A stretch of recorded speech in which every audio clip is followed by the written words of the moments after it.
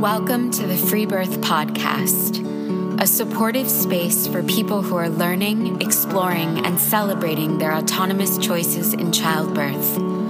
Together, we'll unpack truths, share personal stories, and claim our ability to birth freely and intuitively.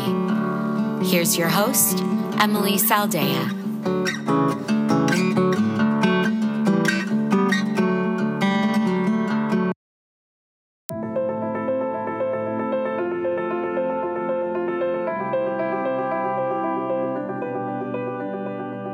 Do you know it's your calling to become an authentic midwife? Do you dream of attending women in birth? Have you felt frustrated trying to be a birth worker in the system?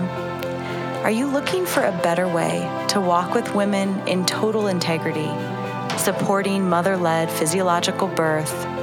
Are you dreaming of building a thriving, profitable business as a birth coach? Well, we are thrilled to announce that enrollment for our Radical Birth Keeper School is now open. Classes begin June 1st, so head over to our website and get the details. The time is now, and we need you to join us in this birth revolution. www.radicalbirthkeeperschool.com.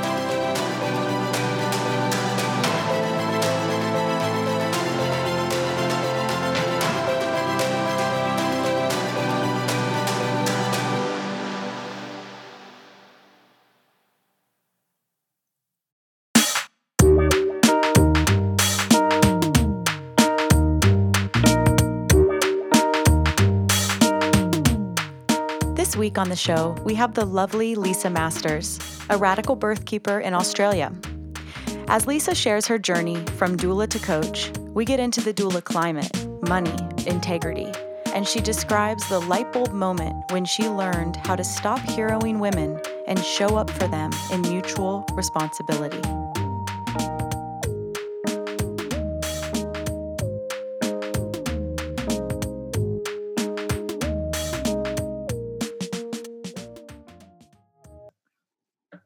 Okay, welcome, Lisa. I'm so excited to have you on the show today. Thank you. I'm really excited too. So this is a part of our Radical Birth Keeper series where we are following women from different countries around the world who have all left birth work in the system and are finding their way in a deeper form of being in alignment with their integrity. And so Lisa is in our community online in our Free Birth Society membership and has really caught my eye over the last year because, well, largely because I agree with everything that you say. And I was really impressed with when we had our interview for the space to just really impressed and relieved to see how much you get what we're talking about and have carved out your own space for this work in your neck of the woods. So yeah, I'm happy to have you on today. Wow, thank you. That's really lovely to hear. So let's just start wherever you want to start your story. I'd love to hear about what got you into birth work, and obviously kind of the highlighted part of this episode is going to be at what point and why and how you pivot away from your average doula role into whatever you're going to tell us about that you're doing now. So tell us about the beginning. Oh, yes, it's been a meandering road. So I didn't start necessarily with birth work. After my daughter was born, I was looking for community and I became involved in a local organisation that worked with birthing women and mothers. And I became really interested at that time in postpartum support. I had felt very well supported postpartum through my community and with wisdom that amplified my own sense of self around how to care for my baby. And it felt really amazing to have that. And I wanted to, as best I could with what knowledge I had at the time, try to emulate that. So that was my interest at the time. I had had a traumatic birth and was grappling with all of that. How long ago was that? my daughters are about to turn 10. Okay. So it feels almost unbelievable that it was that long ago. So I didn't want to attend births.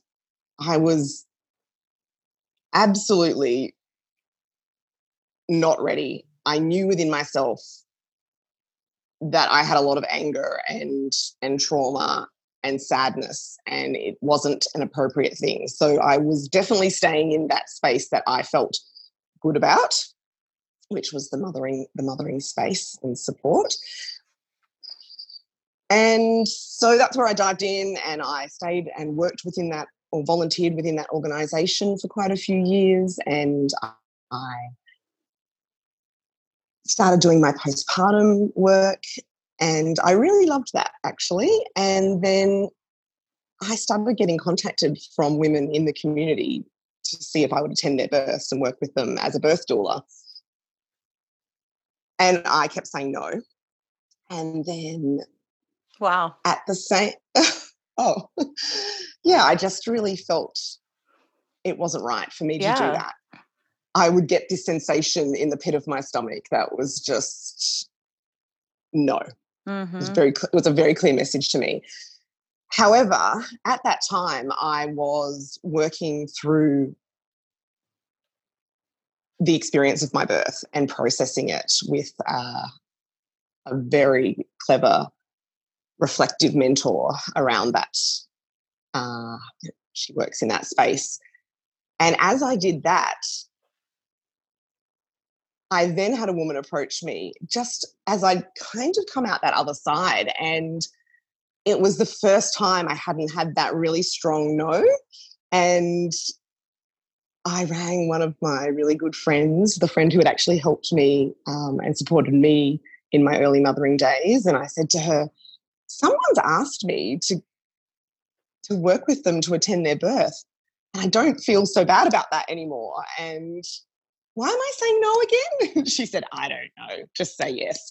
So I was really ready to say yes. And so I did. And so it began. And so I would say that for the most part, I started doing very typical doula work. And I guess as I've moved on and grown my philosophy and thought about the interactions I've been having with women over the years, I can see back then that it was about getting women the birth that they wanted. And that meant, lots of strategy around how you work the system.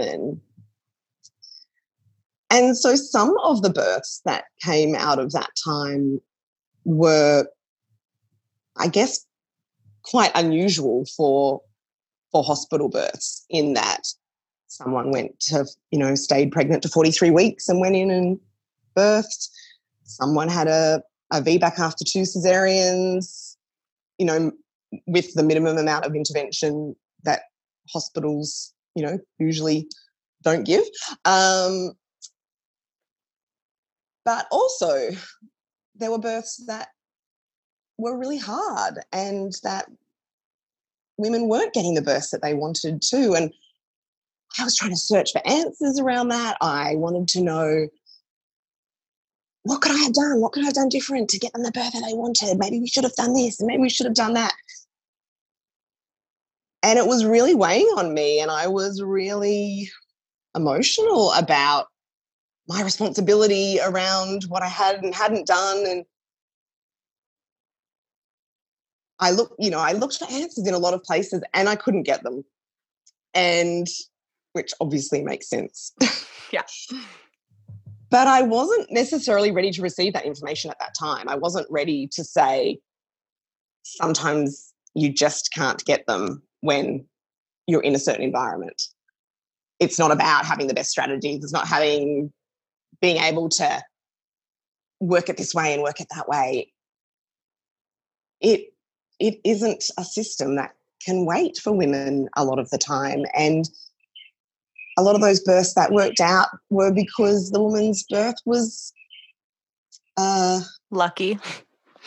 Yeah, like, a very straightforward, relatively well-timed birth. We, right, the right midwife, and, and I am very grateful to those midwives who were there for those women and helped them have, births that they were very, very happy with, So but it's nothing we can depend on. It's nothing you can depend on. And so that I sort of had this realization. I had a conversation with someone, actually it was the same mentor who had helped me through my own birth trauma. I had been at a retreat and she was there, and we'd had this brief conversation and I was looking for answers, and she just said, I don't know, I can't even remember. She just said some words that this part of my brain opened up, and I thought, oh, I'm not responsible.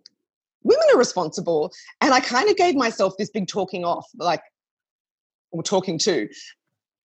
Who do I think I am that I'm responsible for women's births? Only they are responsible for their births and how they choose and what they choose and where they choose to go. And I am a woman. I should walk with her. And even though I had that belief, maybe it was more on paper. So I just chose in that moment to step fully into, I walk with women. They are responsible for their choices.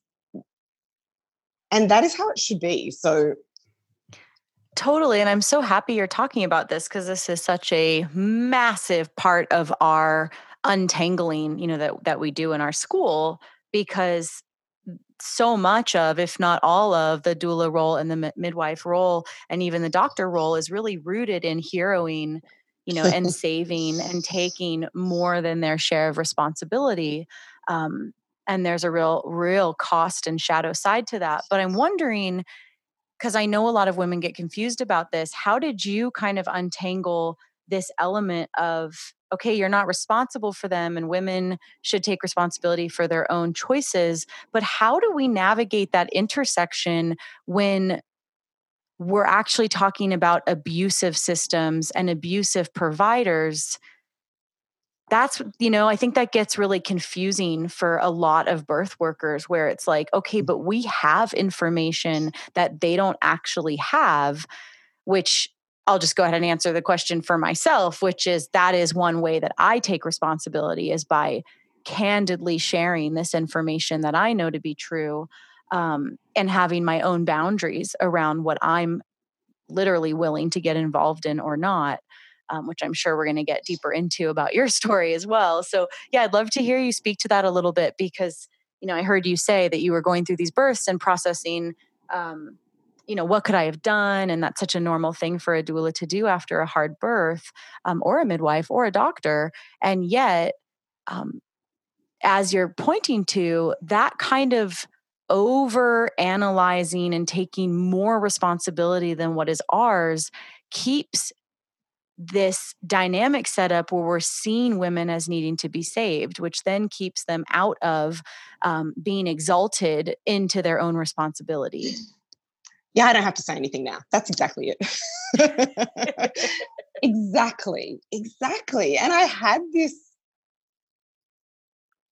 almost felt an immediate reflection. Well, I guess, I love that this is the focus and the support you'll provide through the school, because, gosh, I had to take a long time to figure it out.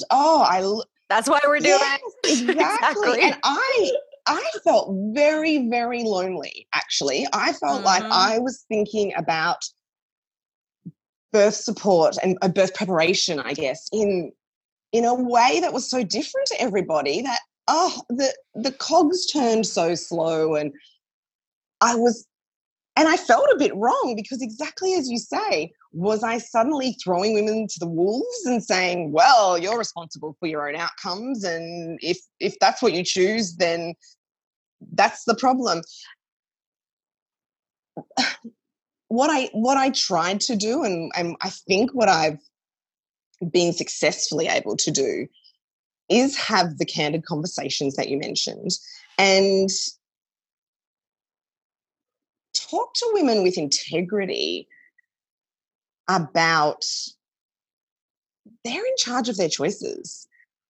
But what I discovered through all of that was, even when you say, but let's look at the statistics and let's look at these stories and let's look at what women are saying about their birthplaces, women would still, oh, yes, but maybe I can do this and I can do this. And so what I started to recognize, and I think I started to hear the unspoken words in the conversations a lot more, because I was no longer thinking, oh, how can I get this for them? So I became so open to hearing the things they weren't saying or the way they were saying things. And it became really clear to me that women didn't have the skills and experience to actually make those independent decisions for themselves, because we've been so socialized to please people,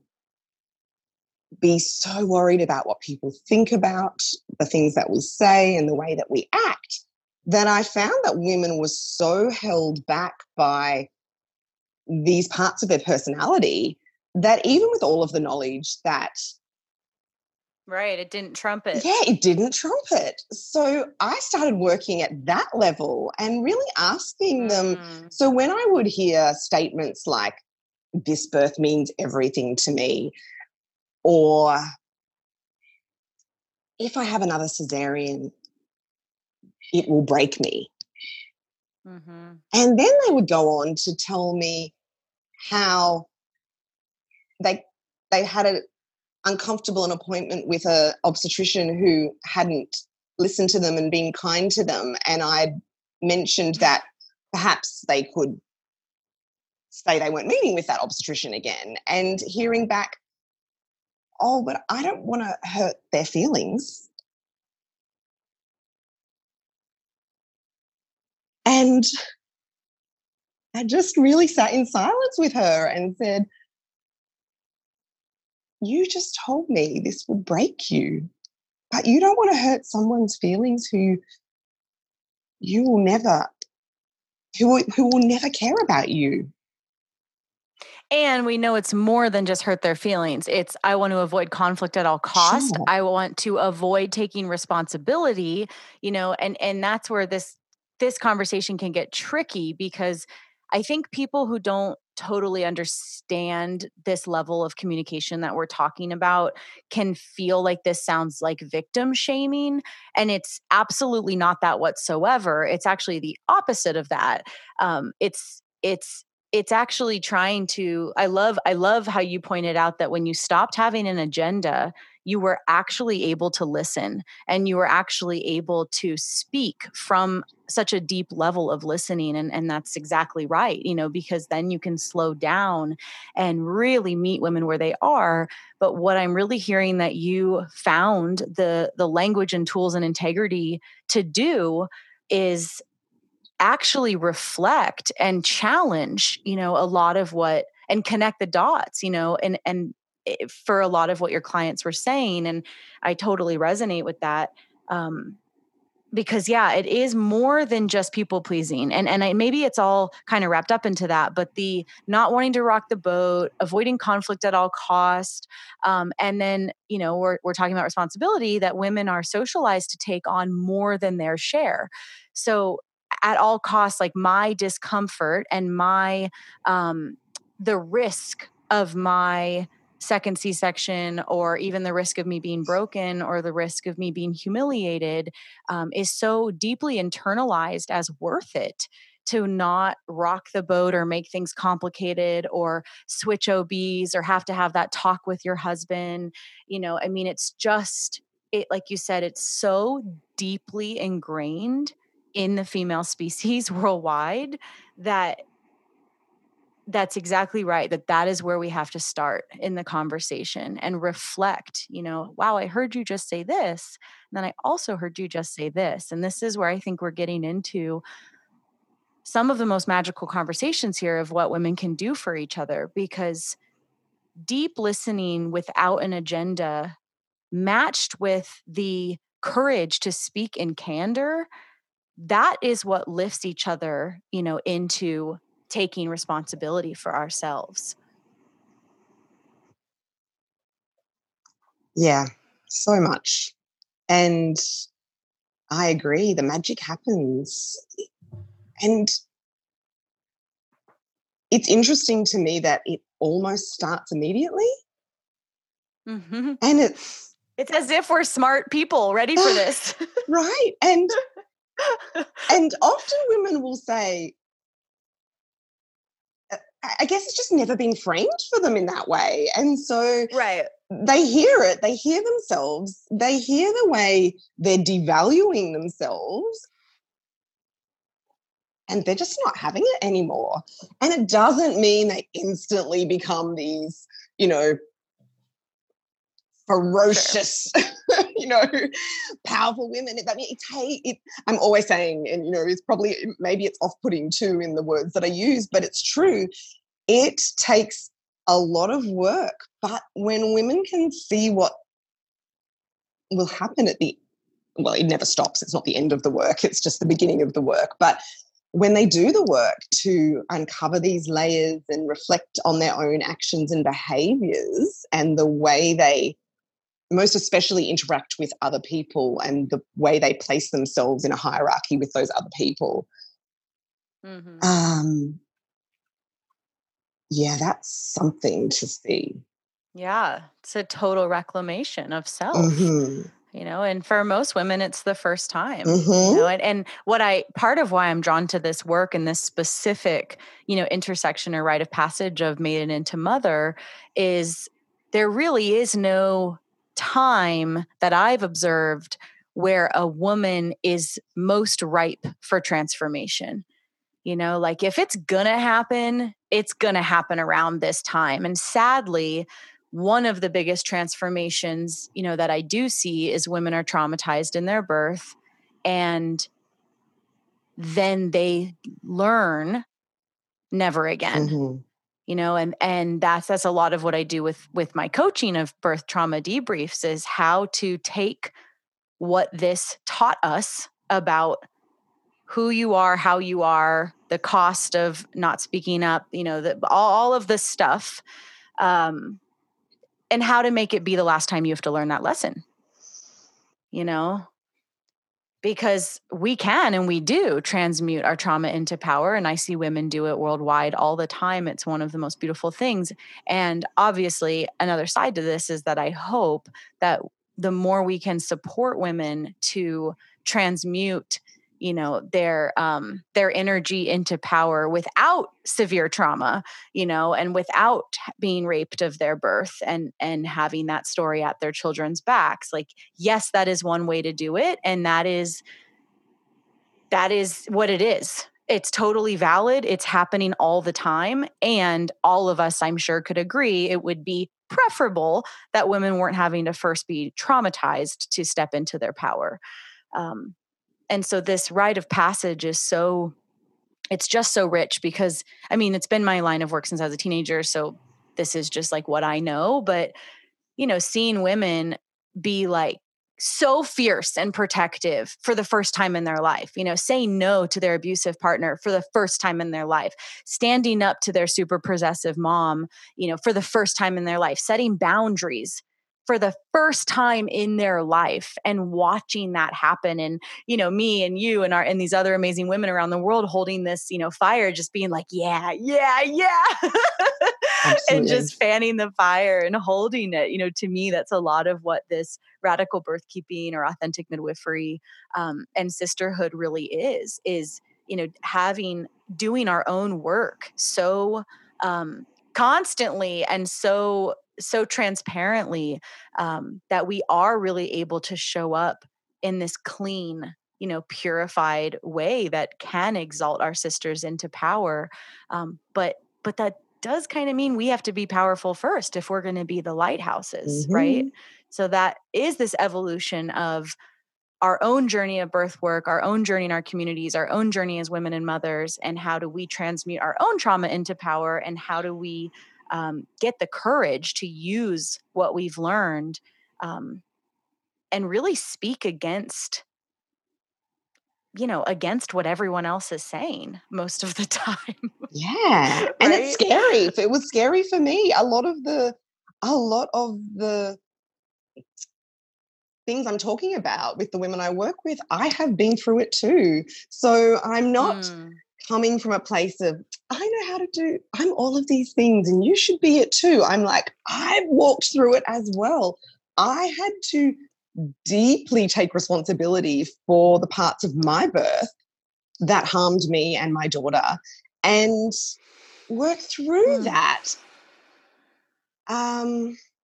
so that I could then do the work. But still I fell into the trap somewhat of not doing the expected work, I guess. But I'm so glad that, I could see into this space of doing something differently. And I've evolved probably slower than I would have liked through the work, through, as I said, through feeling quite lonely in it. And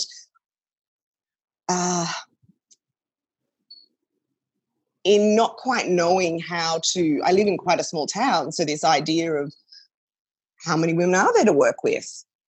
Do they want to work with me? I know for some it's probably too much for them. They're not ready to do that work, and it can be really confronting to do the work. Obviously, the women that came and did it, the transformations in them, not just for their birth, but for their lives, as you say, going on to make choices that they would have never made before is extraordinary. Yes. And I think that's a big takeaway from this conversation is there's so many birth workers out there who have it backwards, who are saying, oh, well, I'm doing this because there aren't women who want to birth in power. I'm just responding to what the community is doing. And that's totally wrong, in my opinion. Yeah. I think that, what the way that, the whole point of, I use this analogy of a lighthouse all the time. What is a lighthouse? A light that's bringing, people home. Right. And so this idea of you doing the work yourself first, coming up with, what you're offering, what you're putting out there, and what light you are radiating out, so that the right women who are ready for that message and who are ready for that work, they know where to find you. Mm-hmm. Right. And that's the way I really think we all need to think about it. I mean, obviously that's what I'm doing, right, with this podcast and with everything else. And that's what you're doing and the other birth keepers that we've interviewed for this series, and so many women I know just in our community alone. And so I really hope that that's a big takeaway for everybody listening, that you don't reactively, wait to decide what you're going to offer to your community. Like, yes, there's something to be said for, what does your community need, and evaluate that. And of course, listen to that. But I think that the bigger theme here is you've got to get right with what you're offering first and get really clear on what that is and shine that out in such brightness and integrity that the women who are ready for that know where to find you. Mm-hmm. Mm. So tell us more about your story. So as you start to discover all of this and unpacking responsibility and where those lines are, and feeling rather alone in that, and feeling like it's taking kind of a long time, which I totally relate to, what happens next? I started doing some personal development, some business development that, again, maybe not dissimilar to the work we do. It's for birth, but it's for life. It was like, come and do this, it's for your business. But really, I'm going to unveil a whole lot more to you about yourself and how you think. Mm-hmm. And that was really powerful. And I'm really grateful to that work, because I wasn't expecting it. And what came out of it was also really powerful. And the more I learned about myself, and the more I learned about why I act the way I act based on our upbringings or the people around us or society, the more I could see the release of those things. And so, I started to show up, as you say. I did the work for myself, and I started to show up. Women can come to me as they want or not. I'm not invested in forcing this work onto women. I want them to feel they deserve it and do that work. So help contextualize what it is that you're doing and what that journey has been. So what does your birth work look like now versus what it used to? Yes. So I started to, a pivotal point for me was a lot of my clients stopped for one reason or another, weren't actually getting around to calling me for their births, or we would touch for their home births. I was still attending births in hospital. So okay. Just a lot of them across a whole range of birthplaces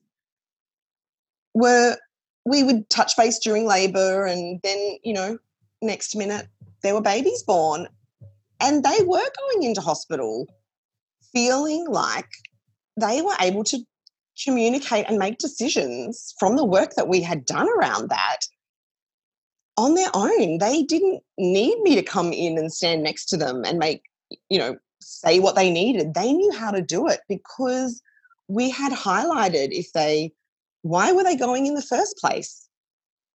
I speak with candor about, as you say, about what it can mean to birth in industrialized maternity systems. And they need to make ultimate decisions about what that means for them. And so I had a range of women choosing different things. From the beginning of my work, I have attended unassisted births. And up until now, I'm attending unassisted births. So, but also then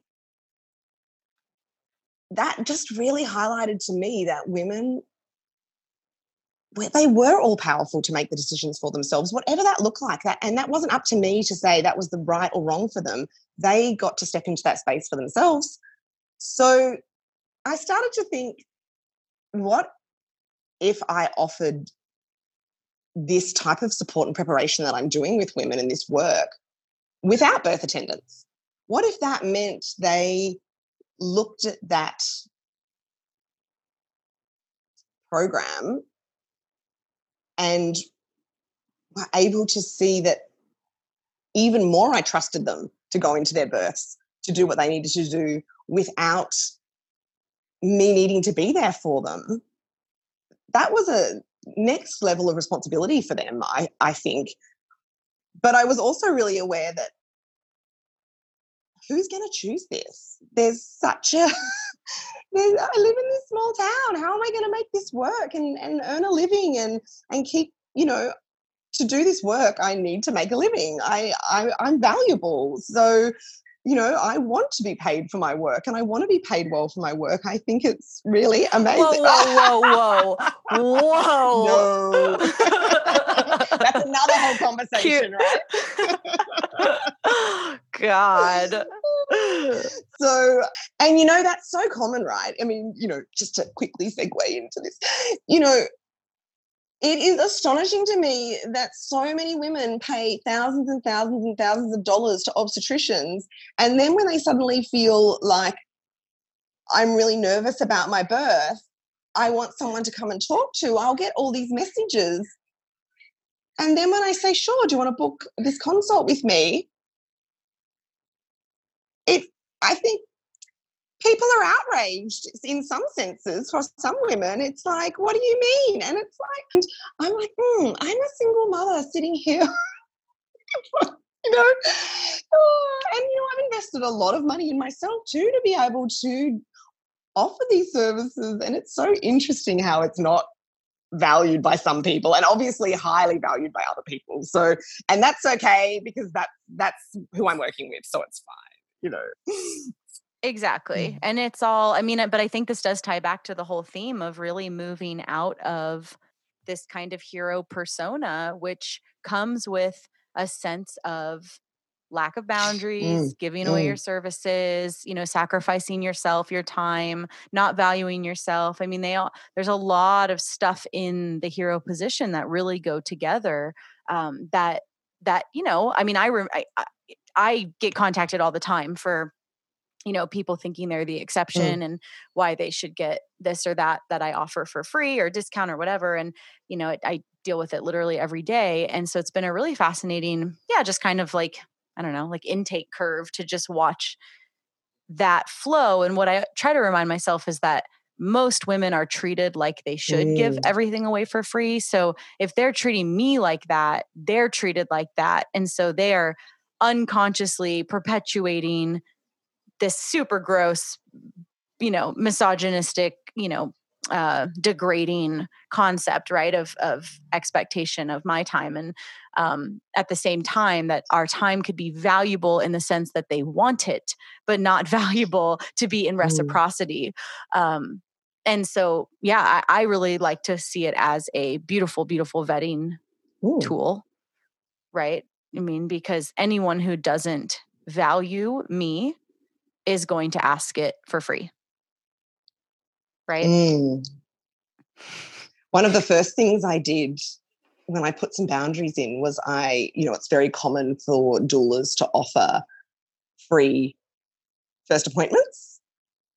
And I decided to stop that. If someone wanted a first appointment with me, they paid for it because And let's be real, all doulas that interview, it's like a free 2-hour coaching session. And I started working out that what I was offering in that session was super valuable just from the philosophy that I have and helping women see things differently.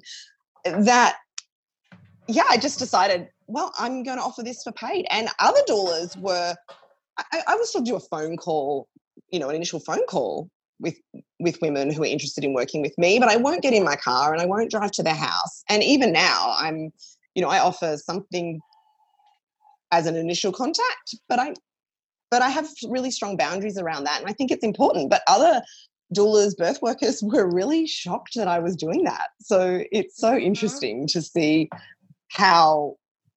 what comes up, I think, when we are heartfelt, we're doing heartfelt work, with boundaries. There's an expectation that we don't have boundaries, and that is wrong. And exactly. I have boundaries, and I need to walk that talk because the women that work with me, they need to have boundaries. So Well, that's exactly right. I've had so many women reach out to me for, advice, and then I respond and say, I'd absolutely love to work with you. You can do all of that. You can access me through a coaching session. Here's the link to schedule. And, lots of people book, lots of people don't. And every now and then I'll get a response that's like, wow, at first I was really put off that I had to pay you to access your advice. And then I thought about it, because they expected me to sit there and write an hour and a half of an email of my brain. I mean, come on, that's insane. But anyway, they don't think that's insane. But I've had quite a few women respond and say, oh my gosh, in you setting that boundary and not doing it, I realized not only how much I asked that of other women, but how much people ask that of me. And it was like a light bulb thing, meaning takeaway, exactly what you said. Us setting our own boundaries with our clients and with everyone in our life shows other women that it is okay, and that we get to all be in reciprocity, and that you get to set boundaries just like I get to set boundaries, and we all get to live in a world where we set our own boundaries.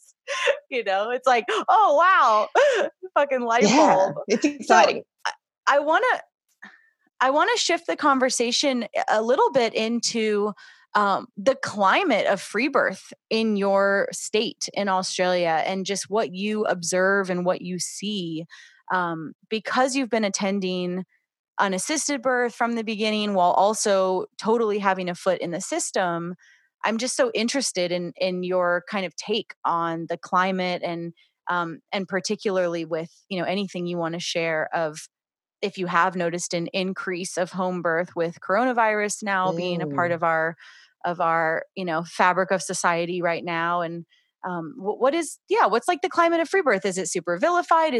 Are there illegal midwives? Are there, tell me about it.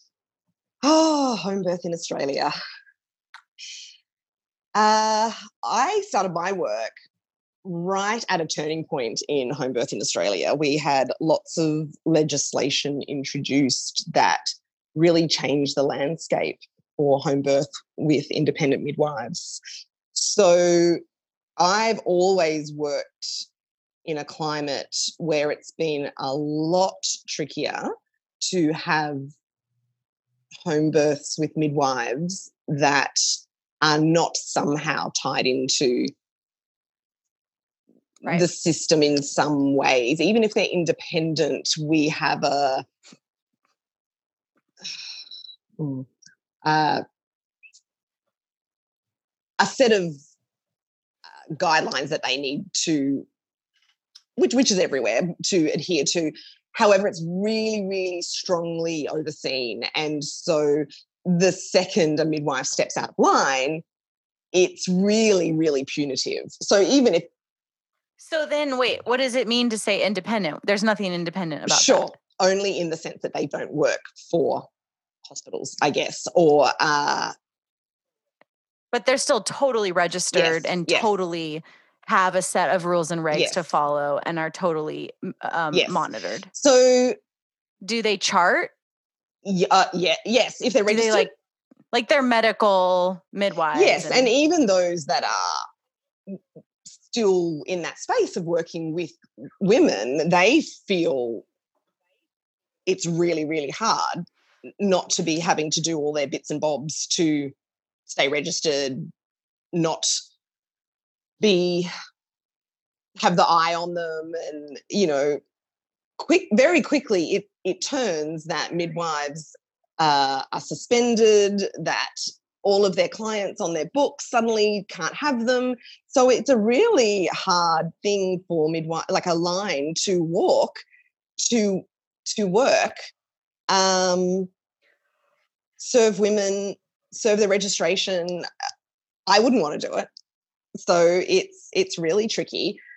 So thus we have seen the rise in free birth for sure. And I won't talk about my state's very small. So I guess generally just across Australia. In my state in particular, we don't actually have any independent midwives in the sense of whether they're, they are registered. So we don't actually even have them. So,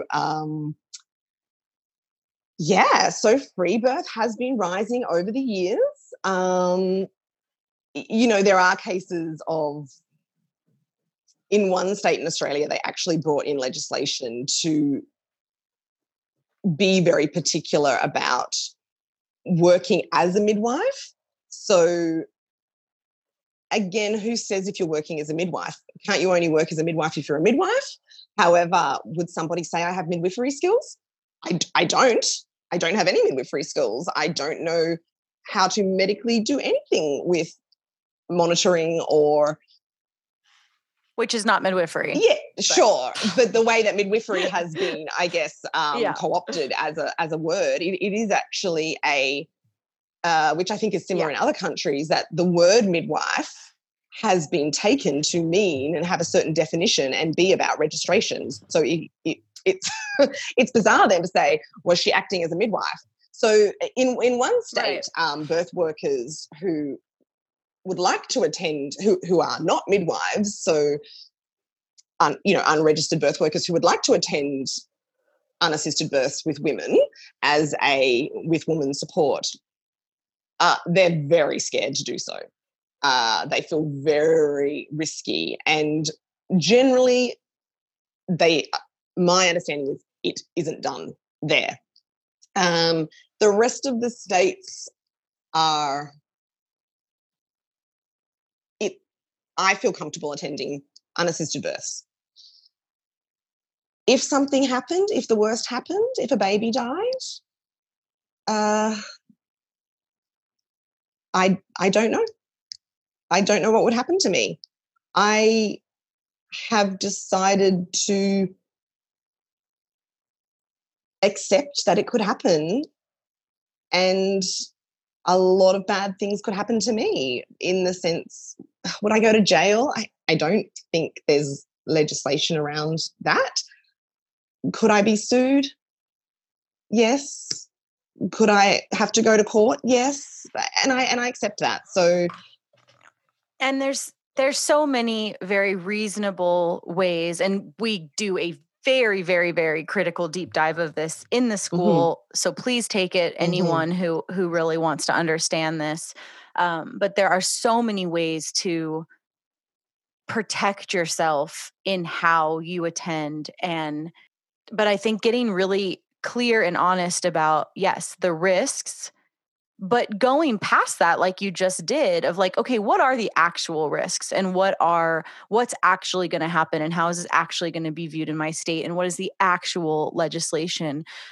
Because you might find it's not actually as scary as it's painted in your doula training. Yeah. And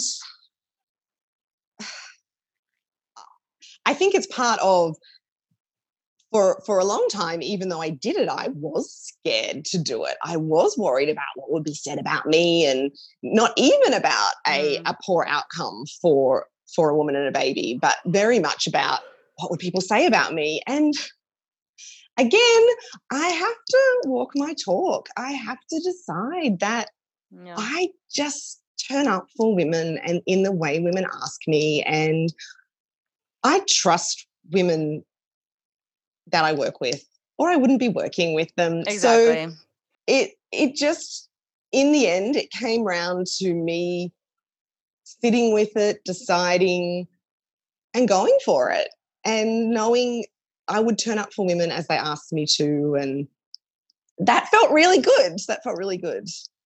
Yeah. Exactly. Yeah, I so resonate with that. And I really noticed a big shift when I stopped attending births with medical providers and really only started attending births without providers. Who the people were and how it felt with them was really obvious when it was on. And when it was on, it was full body yes. Like, I trust these people trust me. We are all very clear on whose responsibility is whose. And it just, every birth I've ever attended without a medical provider has felt so clean and strong and in such deep trust. And it's really about the evolution of me getting clear on where my responsibility lies and being able, like we said, to speak about that in candor, and then creating a reciprocity-based, trust-based relationship. And I mean, if you have that, that's about the strongest protection that there is. And I guess I'm just reminded of how many women I have supported in the system who I didn't have that with. It really asked me to up level my integrity as and it's all inside out work, right? Like, the more you up level your integrity, you're assessing and evaluating everything in your life. So I don't know which came first really in this. It kind of happened together. But that is a good point and a good thing to kind of point out here, because it does feel risky and scary in a way, but you want to make sure that risk and fear is like accurately placed in the right places, like going against the medical paradigm, standing up for women, like standing with women, like this shit's fucking risky. I'm not ever going to act like it's not, but the actual trust between you and a woman you walk with and serve, if you've got that, Emily, how can we trust women to birth if we don't trust our, to do anything, if we don't trust our relationships with them? It's just right. I see so much fear from so many birth workers around attending births with women, and there's even lots of discussion around if they look like they're going to birth at home. I've attended births where women had no plans to stay home and birth unassisted, and yet babies get born. And I'm not going to call an ambulance on that woman. She's got family if they're concerned. I mean, I like to think that the work I do with women has them very trusting of their process to birth and all of that side of things. So, but yeah, just this idea that we would go in and act like that was naughty. Oh, yeah. So all of this is complex. Like, it takes constant sifting through, constant checking in. What am I really afraid of? Is that even real? Am I afraid of what other people are afraid of? And, that constant sifting. Well, that's such a good point too. Right. Because if you haven't done that work and you show up at a birth that maybe was intended for the hospital, or the midwife was supposed to be there and they're not going to make it and the baby's coming, if your nervous system is already oriented to trusting birth, trusting women, knowing where your line of responsibility is, seeing this as a normal, largely safe and self-protective event. If you're already deeply oriented to that, how you show up in that space is such a beautiful contributing factor, right? But if you show up like a lot of doulas show up, where they're scared for themselves, they don't know what this means for them. Does this now mean that they have to be a midwife? Are they supposed to catch the baby? Are they supposed to assess the baby? Just that layer of just quick sabotage is where we need to really take responsibility. And if you're a new birth worker, really thinking this out and getting right with placing your risk and your fear and your willingness and your responsibility, like all in the right compartments, It's really important. And when we show up for women, we need to do our own work. Absolutely. And I don't care where anyone's birthing. I don't care if they've decided to leave their home to birth somewhere else. Our conversations absolutely center often around what happens if you decide to stay home? What happens if your baby comes out? Do you want to be frightened by that, or do you want to rock it out? How is it for you as a birth worker who sees normal birth and undisturbed birth and then also is willing to go to the hospital? Tell me about that. So I wanted to stop offering birth attendants and just offer this really incredible work that was happening and that I could see happening with women during their pregnancies. And I had a coaching call with someone, and she said to me, well, why are you just offering this locally? Why then can you do that online? And I said, oh, well, I've done some women online, sure. A previous client had moved away. Someone contacted me from a town a few hours away that's quite remote. And I had done this work online. So she said, well, you could just do it online to a wider audience, which initially freaked me out. I had all those imposter syndrome feelings of, who would I think I am to be able to work in other people's spaces? And that all lasted about other people's spaces, like people have more right to the internet than you. Like what if I had clients from Sydney and all the Sydney doulas got angry at me? It was really, it was really funny. It was so, this is the thing. We can do the work and do the work and do the work. But so very often, all of that stuff comes up that we think we've worked through, but there it is. And so it was funny to see it come up. And one of the things I feel is really important for me to be able to live my life is having a really amazing circle and community of women around me who will uplift me, who will hold space for me, who will not buy into fear and will hold me to account with, why would you have concerns about that? Like, this is great, do it, So for me, I was able to very quickly move into a excited space about offering what I do more widely, because I do feel it's a bit different from other birth workers. So I started offering that out, and I did this dual role for a while where I was offering out this remote work, and I was also then still doing the work locally. So it's like prenatal childbirth prep virtually. Mm-hmm. Yes, but more of this area that we were talking about before, in really digging deep into who we are as women, how we act as our automatic actions, how we see ourselves, how can we adjust the position that we place ourselves in comparison to other people. So all of that. Oh my gosh. I'm so excited that you're in Lighthouse Leaders with us, because this is going to be such a fun layer, of these tools and the framework to add into what you're doing. That's so cool. Okay, so you roll this out and you're doing dueling. Yeah, dual doulaing. That was cool.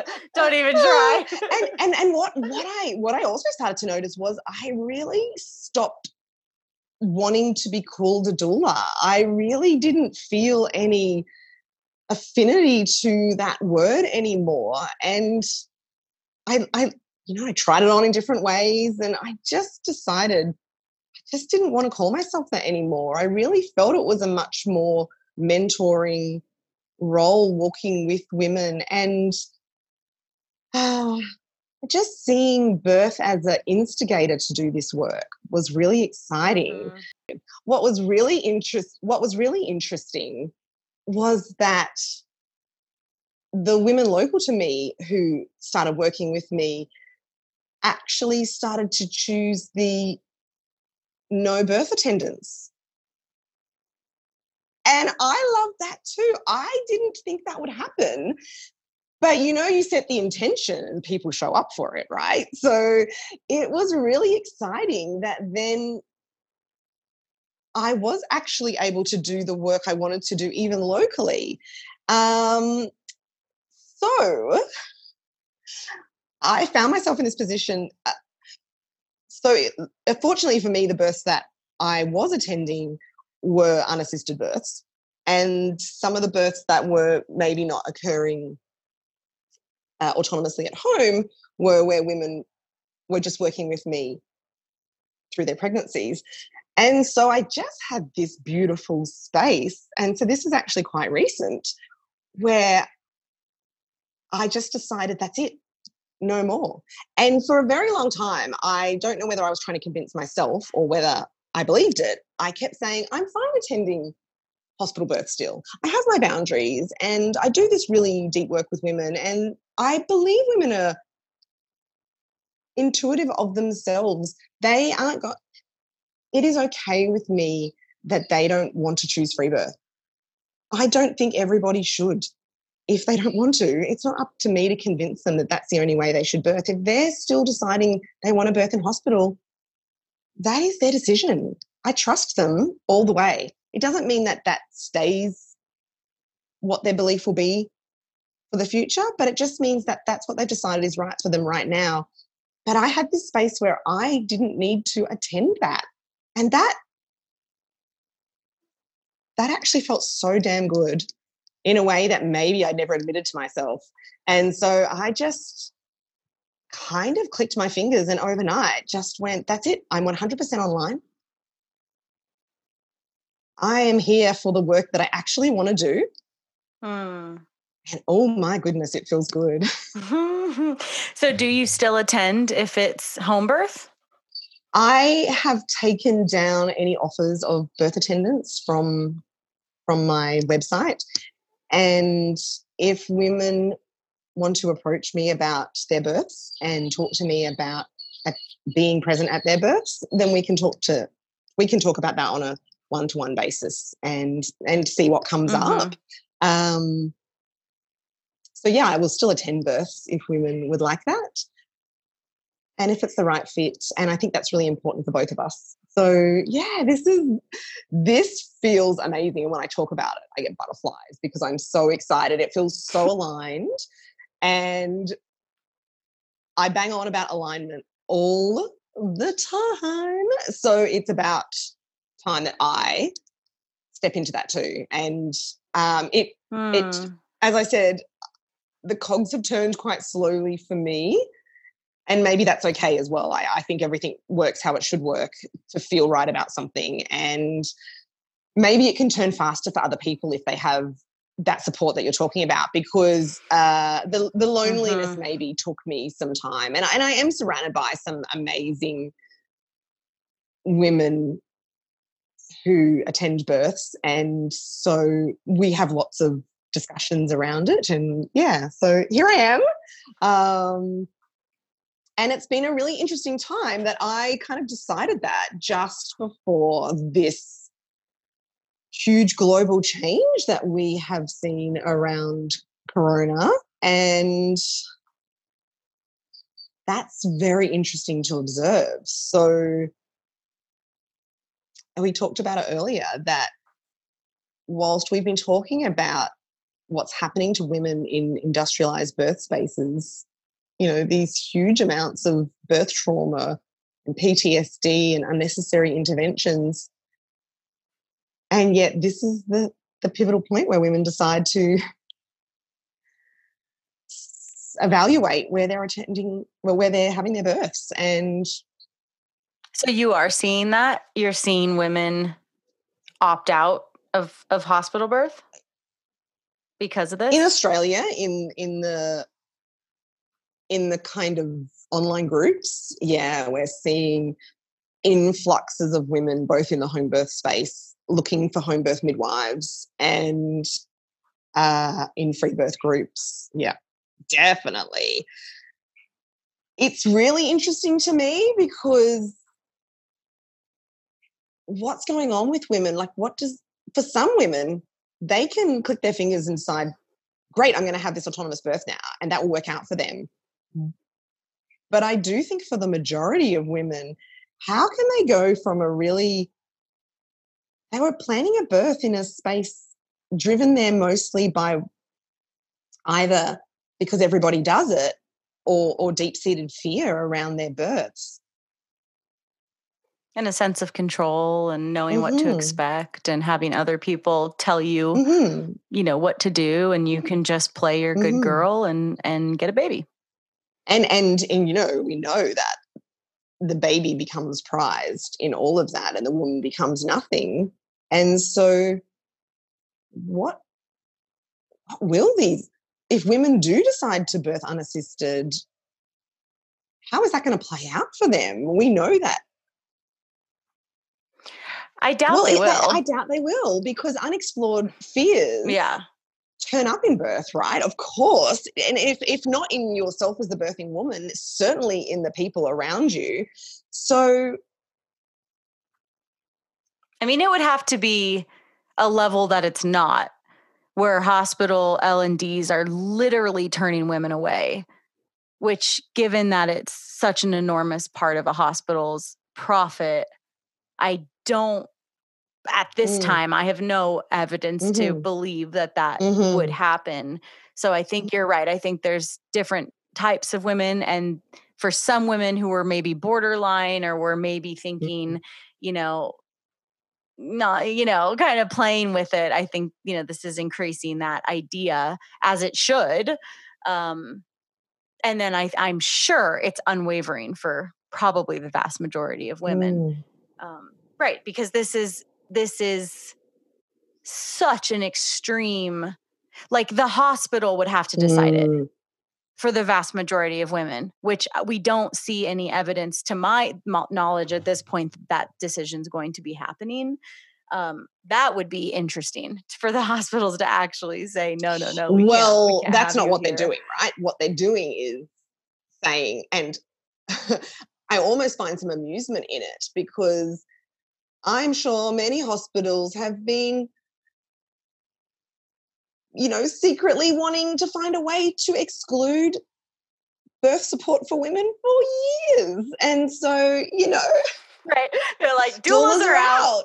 So, and yeah. Oh, and the midwives in all the countries, like that. Denmark and everybody is like, oh, yeah, nope, you can't birth at home anymore. Everyone has to come in. So that's what I mean.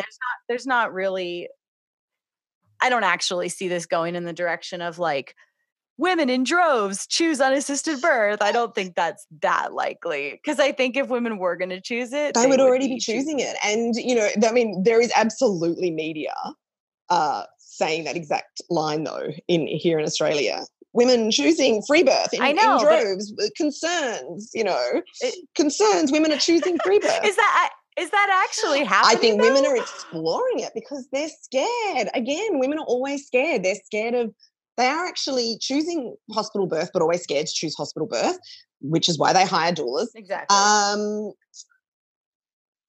Which is a different conversation. They're scared that their doulas can't come now, although actually I'm seeing that that's not true. There is a lot of, it's true here. Yeah, okay. There's guidance that it's true here, but I have heard many doulas saying still absolutely going in and it's fine and no one's saying get out. So, yeah, it's an interesting space to watch, but everything is turning on a dime here very quickly. So I don't know that it won't be enforced. I think our health system is different to the US in the sense that we have public hospital systems. So we already had a lot of restrictions in private hospitals, which I've never attended births in the private system here. That has actually always been a boundary of mine.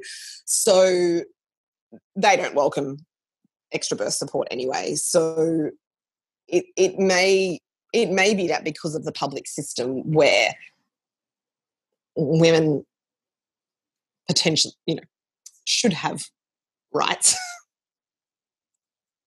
I can't even have this conversation. I know, right? We can't even say it. It's like, just erase this conversation because there's no way to articulate. Of course, they have rights, but they don't have rights. So, right, exactly. So, yeah, I see an interest. I see the conversation. I see maybe an acceptance of unassisted birthing